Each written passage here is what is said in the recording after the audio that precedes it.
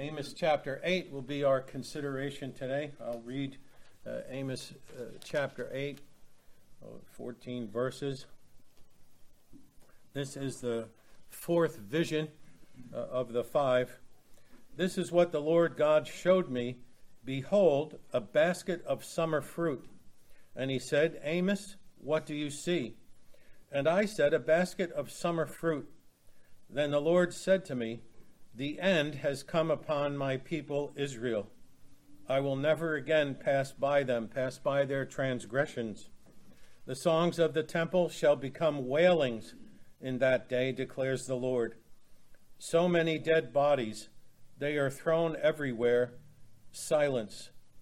Hear this, you who trample on the needy, and bring the poor of the land to an end, saying, when will the new moon be over, that we may sell grain, and the Sabbath, that we may offer wheat for sale, that we may make the ephah small and the shekel great, and deal deceitfully with false balances, that we may buy the poor for silver, and the needy for a pair of sandals, and sell the chaff of the wheat. The Lord has sworn by the pride of Jacob, surely I will never forget any of their deeds. Shall not the land tremble on this account, and every one mourn who dwells in it? And all of it rise like the Nile, and be tossed about, and sink again like the Nile of Egypt. On that day, declares the Lord God, I will make the sun go down at noon, and darken the earth in broad daylight. I will turn your feasts into mourning, and all your songs into lamentation. I will bring sackcloth on every waist, and baldness on every head. I will make it like the morning for an only son, and the end of it like a bitter day. Behold, the days are coming, declares the Lord God, when I will send a famine on the land, not a famine of bread, nor a thirst for water, but of hearing the words of the Lord. They shall wander from sea to sea, and from north to east. They shall run to and fro to seek the word of the Lord, but they shall not find it. In that day the lovely virgins and the young men shall faint for thirst. Those who swear by the guilt of Samaria, and say, as your God lives, O Dan, and as the way of Beersheba lives, they shall fall and never rise again. Last week we ended with Amos's interaction with Amaziah, the priest of the false religion that they had set up. And Amaziah told him, go away. Don't prophesy here anymore. Just go back to where you came from and prophesy there. We don't want to hear it. And we looked at God's 5 decrees concerning Amaziah. And I just wanted to finish up and say, first of all, that it wasn't a spiteful judgment that was pronounced against Amaziah. Amos didn't say, oh, you're going to tell me to go back to where I came from? Well, then this is what's going to happen to you. The judgment on Amaziah was going to come anyway, because he was a false priest. He was leading people astray. It's not spiteful. It's not like, oh, you don't want me to go, so now this is going to happen to you. Those things are coming to this man anyway. And the second thing I just want to underscore, because there is a common disregard for elders, pastors, and teachers in our day. There's a misunderstanding. We can learn from this, because we need to learn the appropriate honor and respect that we're supposed to give to and demonstrate to pastors and teachers in our day. Hebrews 13, verse 17, goes as far as saying, obey your leaders and submit to them. Oh, they made a decision? You follow the decision. A child is told, obey. Your parent told you, don't touch that. You're not supposed to touch it. And submit to them. Submit. People in the world nowadays hate the word submit. The Bible says a woman's supposed to submit to her husband, a couple of times. I hate that. That's old. That's outmoded. Let the elders who rule well be considered worthy of double honor, especially those who labor in preaching and teaching. Double honor? What are you talking about? Well, at least give single honor. Start with single honor and work up to double honor.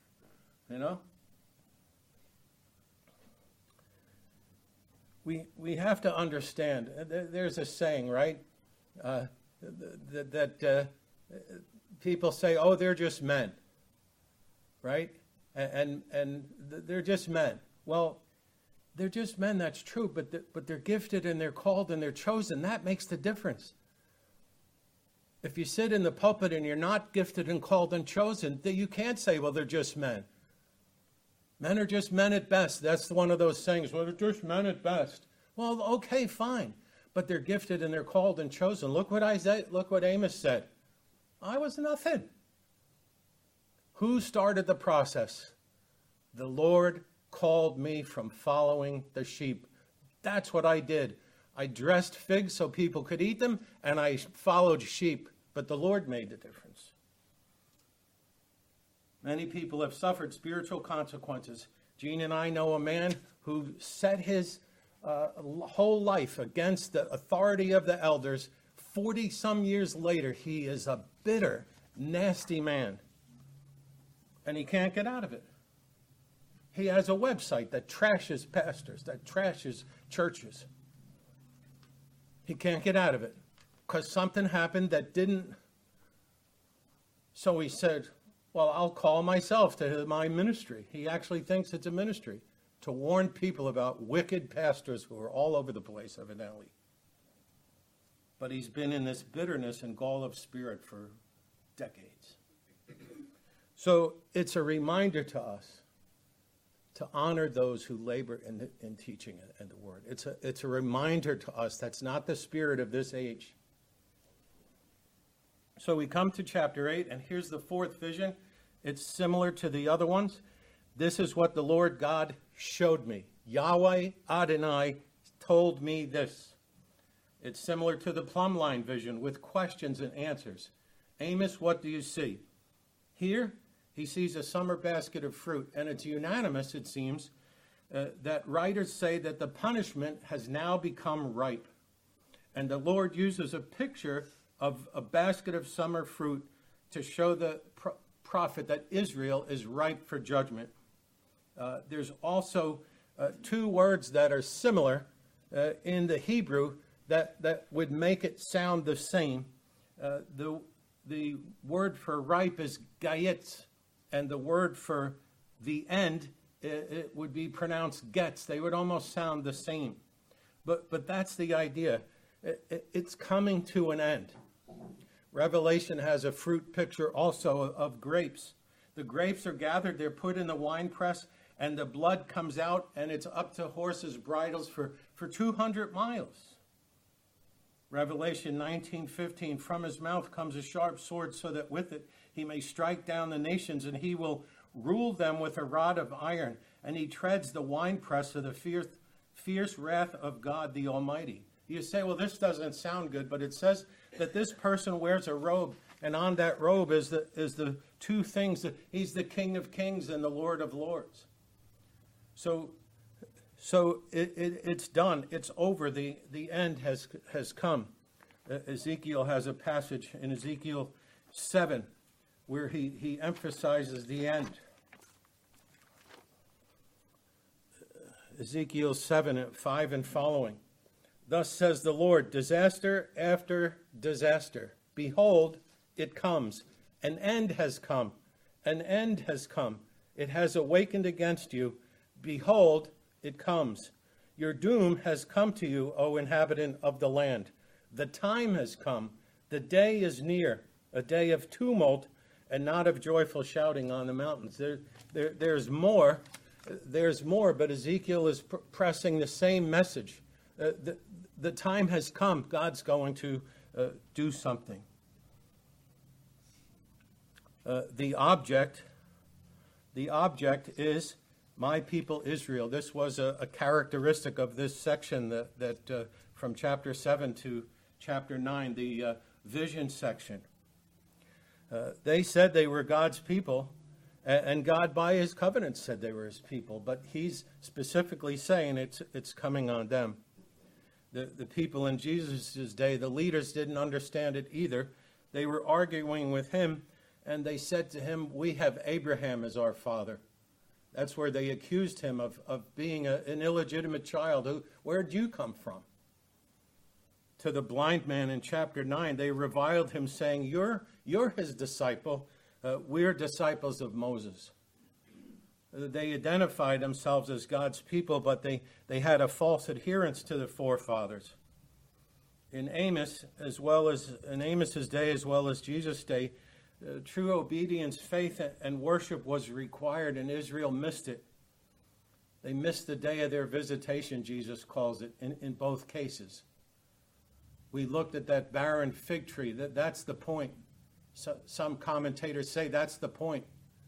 There's no fruit. Israel bore no fruit. It didn't bear the right fruit. And God's trying to get to them and say, look, here's a basket of fruit. This is what you are. But it's not good fruit. It's fruit that shows that you're ripe for judgment. Verse 2 and verse 3 have these chilling details of what's going to happen. He'll never pass by their transgressions again. Just like the vision in chapter 7, verse 8. They failed the plumb line. They failed the measurement of the plumb line. And God says, I'm not going to pass by. I'm not going to have mercy anymore. Even though 2 visions before that, Amos petitioned God, and God said, I'll relent. And then time came, and he said, no, now it's going to happen. Notice the songs in the temple and the palace will become wailings in that day. In chapter 5, verse 23, God said, take away your singing. I don't want to hear it. In chapter 6, verse 5, he called them idle songs. Bethel set up the false temple. Imagine being surprised and rebuked that your worship wasn't being heard, that God didn't like it when you sang hymns.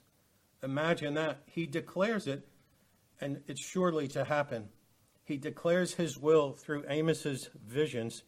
The application to us is every time we pass through the door, we should check, why am I here? Amen. I'm here to worship in spirit and in truth. I'm not here just to click something off, check something off. Yeah, I was in church today. I had to go. In spirit and in truth, how do I come in here? What do I do when people are praying? What do I do during the hymns? What do I do when we're hearing the word? And we can just check it at the door. Lord, if there's anything that's in there, get rid of it. Because I got 2 hours that I'm going to meet with the living God and his people. And I can't waste that time. Now, verse 3, there's various translations. I like the ESV. It's very terse, it's dramatic, and it has finality to it. It uses exclamation points in it. It says, so many dead bodies, they are thrown everywhere, silence. It's powerful. The New American Standard actually puts italics where it says many will be, in italics, the corpses. So if they took the italics out, it would say many corpses. It's almost the same thing. In every place they'll be cast forth in silence, or he's thrown them forth in silence. But the pieces are all the same. There's going to be many dead bodies everywhere.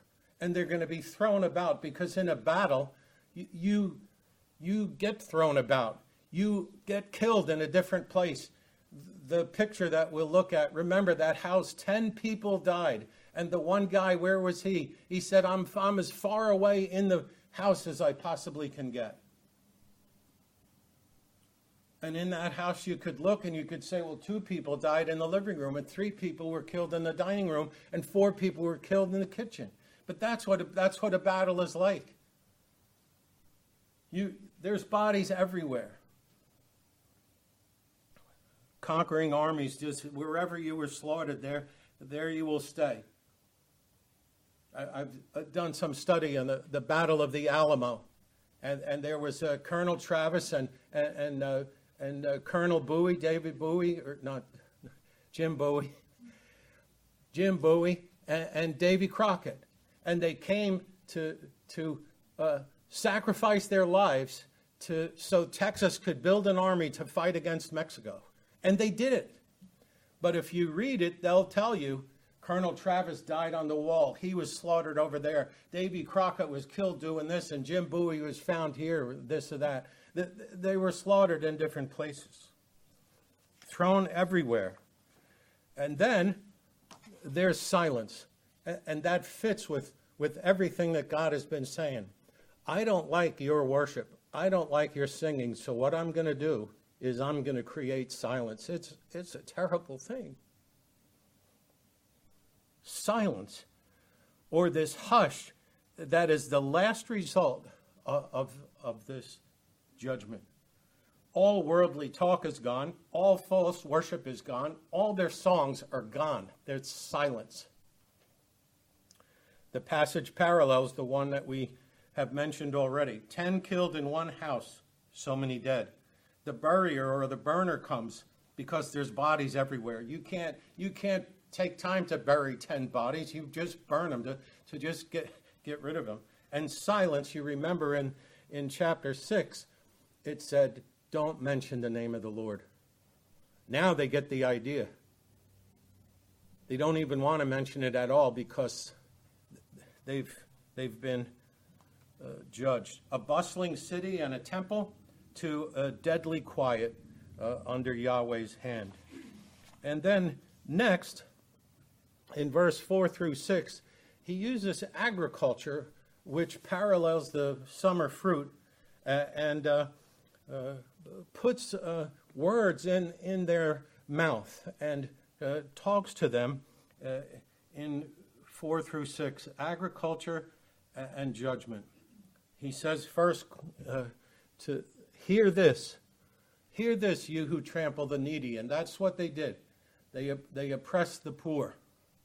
They looked at the poor and they said, oh, let's take advantage of them. Here's a description of their sinfulness. They trample on the needy. They bring the poor of the land to an end.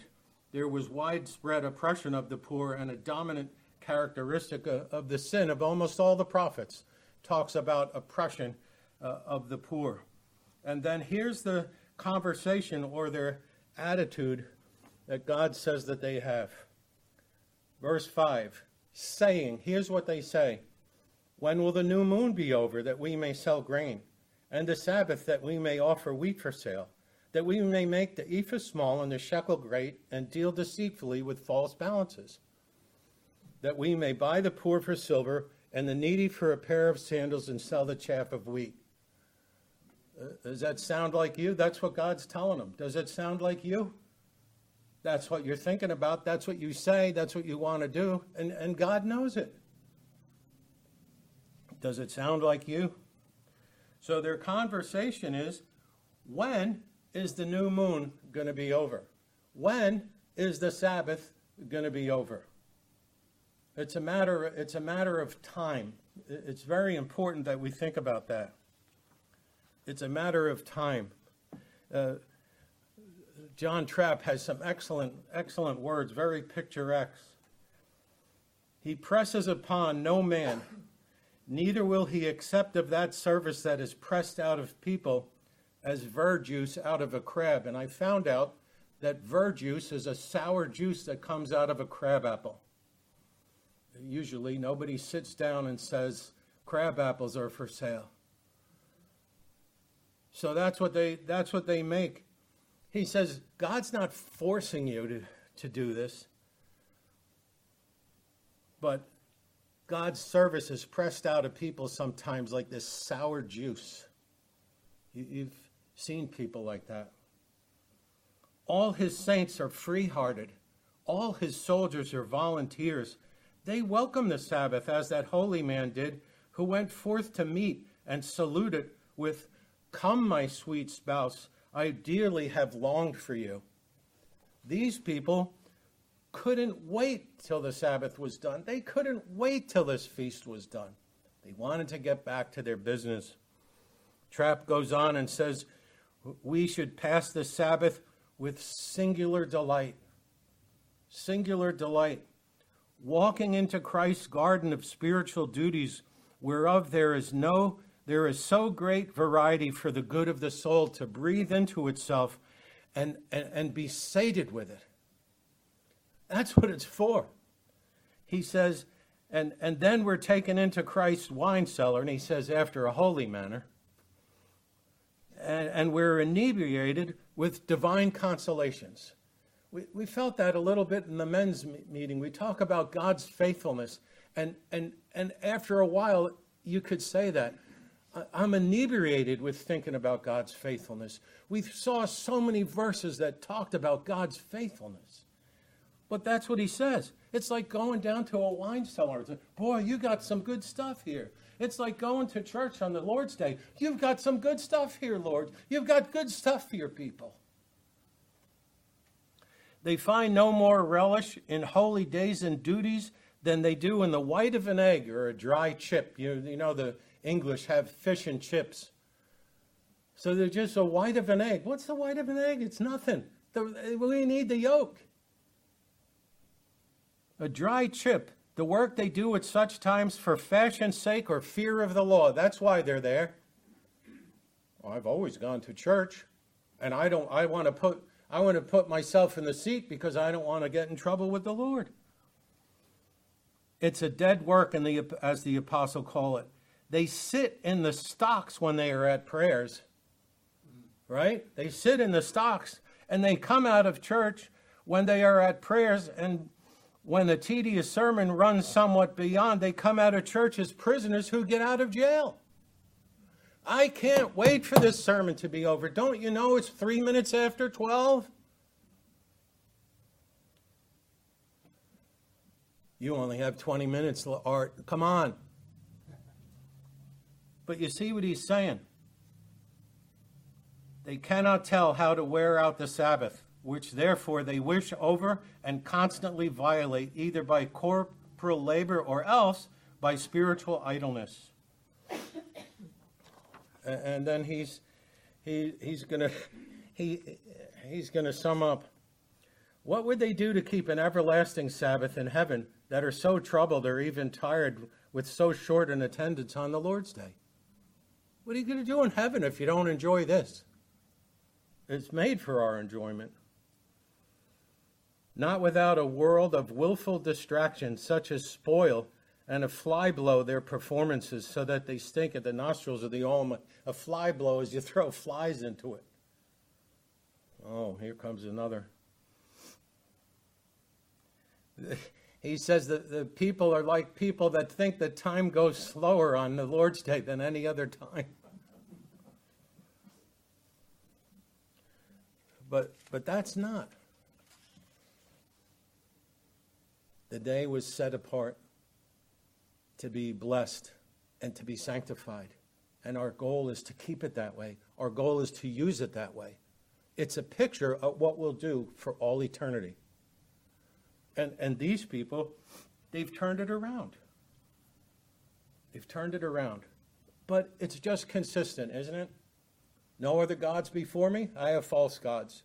The name of the Lord, I don't use the name of the Lord. I use Baal's name. I use Asherah's name. I use other names. The Lord's Day, sexuality. Oh, you can't tell me this. I don't know how many times people in Walmart that were caught stealing said, I spend a lot of money in this store. Okay, good. You can rationalize anything. But this person that he's talking about, it's all about time. And what the person is saying is God doesn't tell me how to use my time.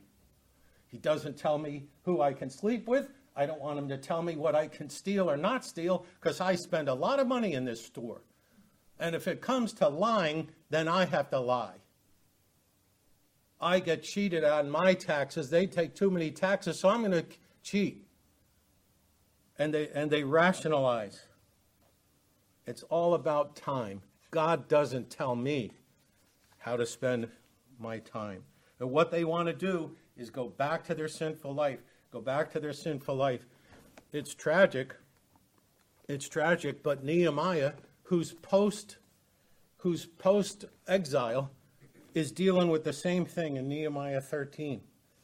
In those days I saw in Judah people treading wine presses on the Sabbath and bringing in heaps of grain and loading them on donkeys, and also wine, grapes, figs, and all kinds of loads which they brought into Jerusalem on the Sabbath day.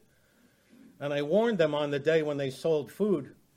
Tyrians also, who lived in the city, brought in fish and all kinds of good and sold them on the Sabbath to the people in Judah and Jerusalem itself.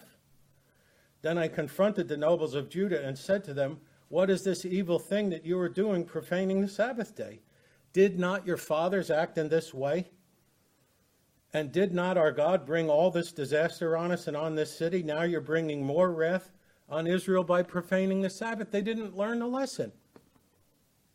70 years the whole nation was gone. They came back, it was absolutely destitute, and they started doing the same things. Nehemiah actually shuts the gate and tells people who are hanging outside, "If you don't get out of here, I'm going to come and lay my hands on you. We're going to have a battle."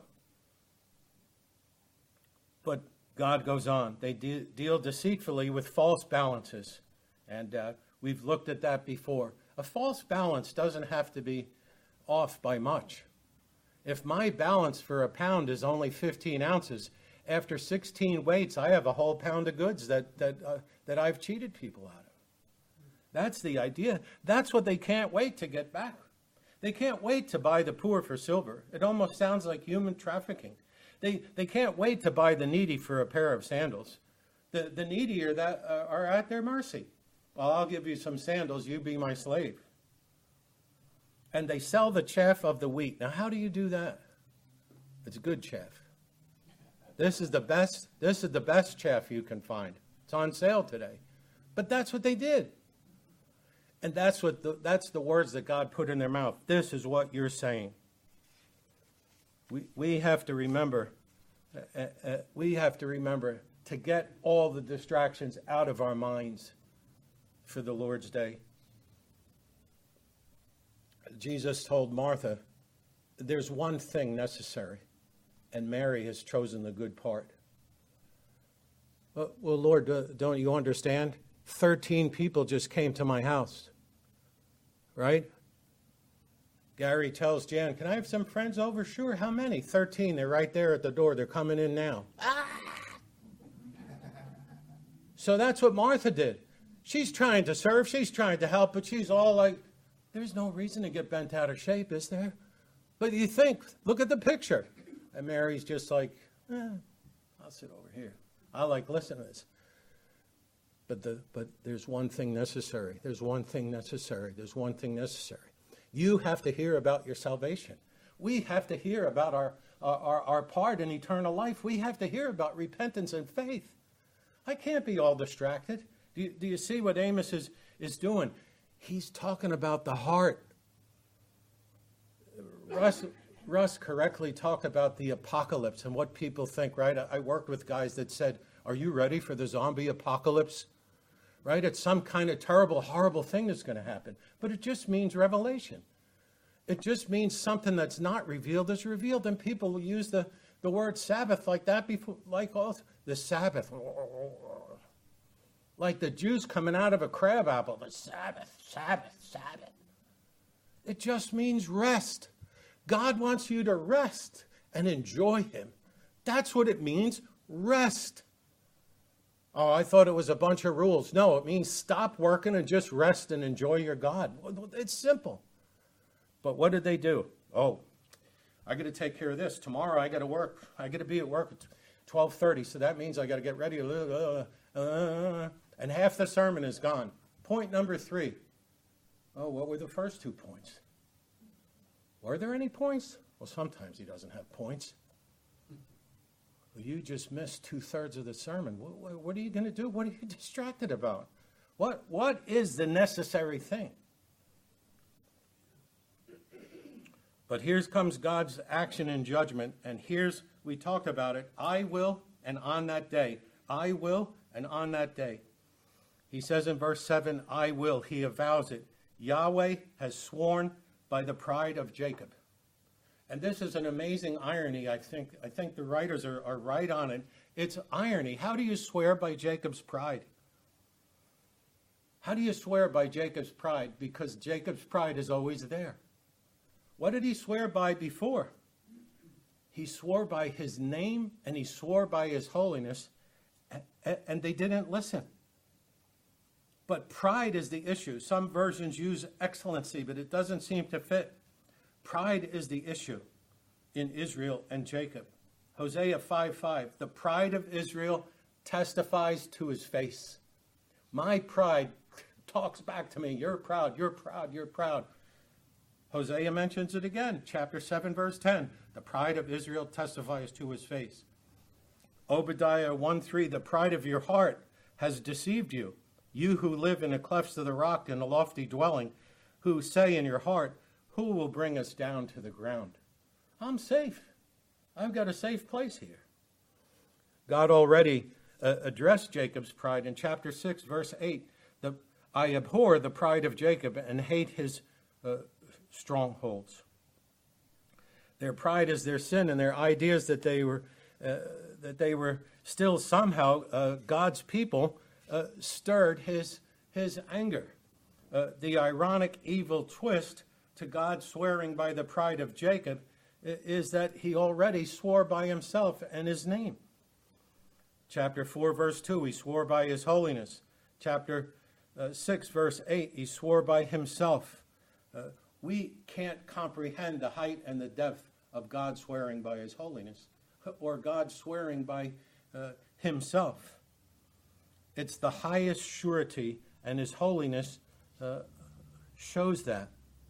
And Motir says the irony of it is that he swore by his holiness, his own basic, unchanging nature, and they took no notice. He has sworn by himself, amplifying the oath by calling their attention to his omnipotence as a redeemer judge, and they took no notice. And Motir goes on to bring out the irony. Well, then, here is something that is surely imperishable, the pride of Jacob. So God says, you didn't listen to me when I swore by my holiness. You didn't listen to me when I swore by myself. Well, I'll swear by your pride that this is going to happen, because you think your pride is surer than what I told you. The people of Jacob, their own obduracy, which there means hard-heartedness or not yielding, may succeed where the divine changelessness failed. What a terrible thing. Later on, he's going to talk about people that swear by the guilt of Samaria. And it's the same thing. They're proud of their false religion, and they swear by their false religion. And Amos and God are speaking scornfully. I'll swear by your pride because that's something that's sure and constant. It's as if they're saying that. The content of the oath is, surely I will never forget any of their deeds. Hosea 8:13 and 9:9. Now he will remember their iniquity and punish their sins. Their iniquities and their many sins will be held to account. Verse 8, look at the things that happen. The land trembles, everybody mourns, and there'll be a rise and a fall like the Nile. Well, the rise and the fall like the Nile, you can't stop it, can you? You can't stop a giant river from... We live near a tidal river in New Jersey. I think it was number 5 on the list of rivers that were changed the most. And it would be 3 feet different some. And you would wonder, how does it do that? Because it emptied into the Delaware, and the Delaware goes to the Delaware Bay. How does a river change 3 feet? You can't stop it. What about Nicole? What about Hurricane Nicole? We read yesterday the beach that we love. Severe damage. Could you get out there and say, okay, stop. Stop tidal waves. Stop wind. You can't. So that's the picture. You can't stop it. God's judgment will rise and fall like those storm surges. Verse 9 and 10. Here's the first text. It points to that day. On that day declares the Lord, Yahweh Adonai. He says it over and over again. He narrows down to the judgment. And there's 8 things that are going to happen. The sun will be dark at noon. The earth will be darkened in broad daylight. I'll turn your feasts into mourning and songs into lamentation. And And we mentioned it yesterday at the men's meeting. It struck me this week. There's a whole book in the Bible called Lamentations, and it's about exactly the same thing. I'll turn your songs into lamentations so much that you'll write a book about it. That's what God said. Sackcloth on every waist. It's the picture of repentance, and God's going to force it. Joel mentioned sacrifice 3 times. Put on sackcloth and lament. God says, I'm going to put it on every waist. I'm going to give you a new change of clothes. You talk about all the luxury. You talk about your beds, and you talk about your couches. And you're talking about this, but I'm going to change that. And you're going to have this mental and physical irritation of wearing sackcloth. Isaiah 3, verse 24, instead of a rich robe, you'll have a shirt of sackcloth.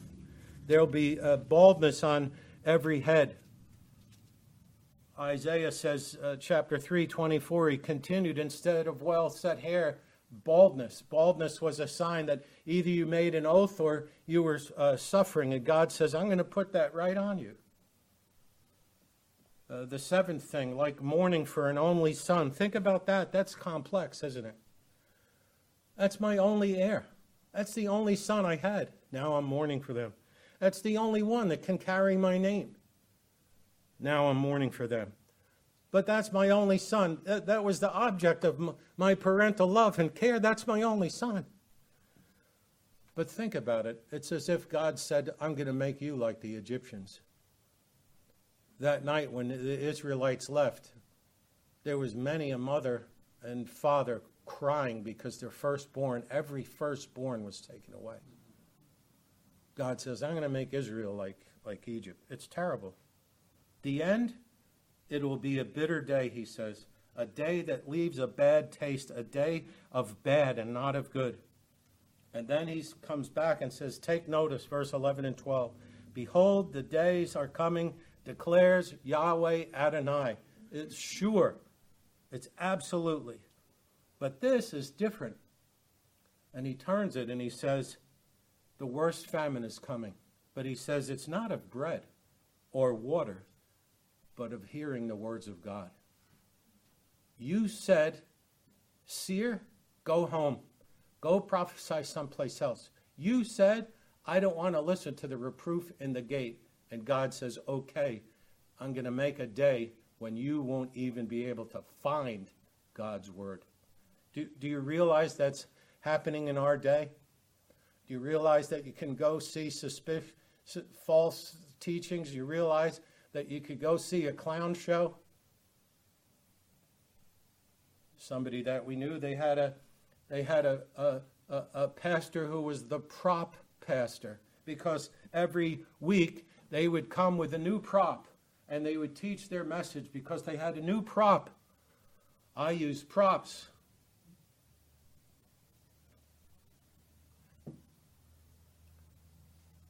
It's a contrast with what we saw before. These people, I just want the Sabbath to get done. I got business. I got stuff to do. I got deals to make. I got chaff to sell. I don't want to hear God's word. And God says, okay, you won't. We should hang. We should hang on God's word. We should read it, process it, and put it everywhere, however we can. Isaiah says, where there is no prophetic vision, the people cast off restraint. What comes from the lack of God's word? More sin. They rejected the vision, more sin came. They didn't believe the vision, more sin came. This is what they wanted. They hate him who reproves in the gate, and they abhor him who speaks. And now, verse 12, people can't find the sea. People can't find the word. They wander from sea to sea, and they run to and fro to seek God's word. And I don't know how many times, either at Trinity or here or in New Jersey, people would come and they'd say, finally, a church that preaches God's word. Well, how many churches have you been to that don't preach God's word? What are they doing? Oh, they have this band, or they have this, or they have that. I heard a pastor say one time, I've been here so long because I keep my messages so short, they like it. Yeah, that's great. It'd be good if it was a popularity contest. The end result, they shall not find it. You reject God's word now, there'll be a time maybe that you won't find it. Proverbs 1 says the same thing. Wisdom calls out and says, I called. And then calamity comes and trouble comes, and wisdom says, I called to you, don't call to me. Don't call to me in your trouble, because I'm not going to listen, because you didn't listen. People are starving for God's word right now. They rejected it, and Yahweh sends a famine of the hearing of God's word.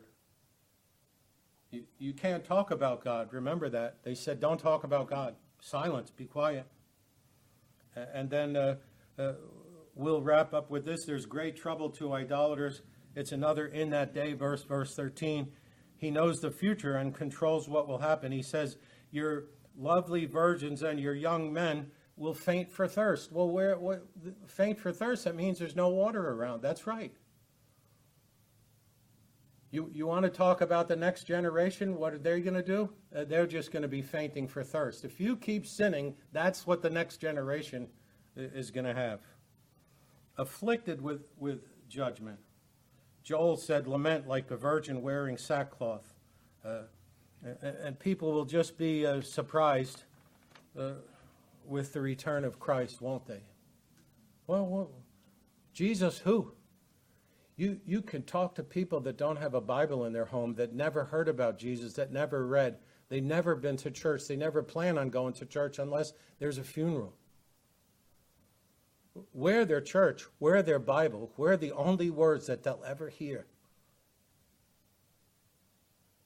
Well, we have to stop. It didn't finish as much as I wanted to, but we'll stop right there. What a terrible thing not to have it. And brethren, what a great thing it is that we can feed on God's word 3 times today. Amen. 3 times. And we can say, now I can't wait till next week. I'm going to read.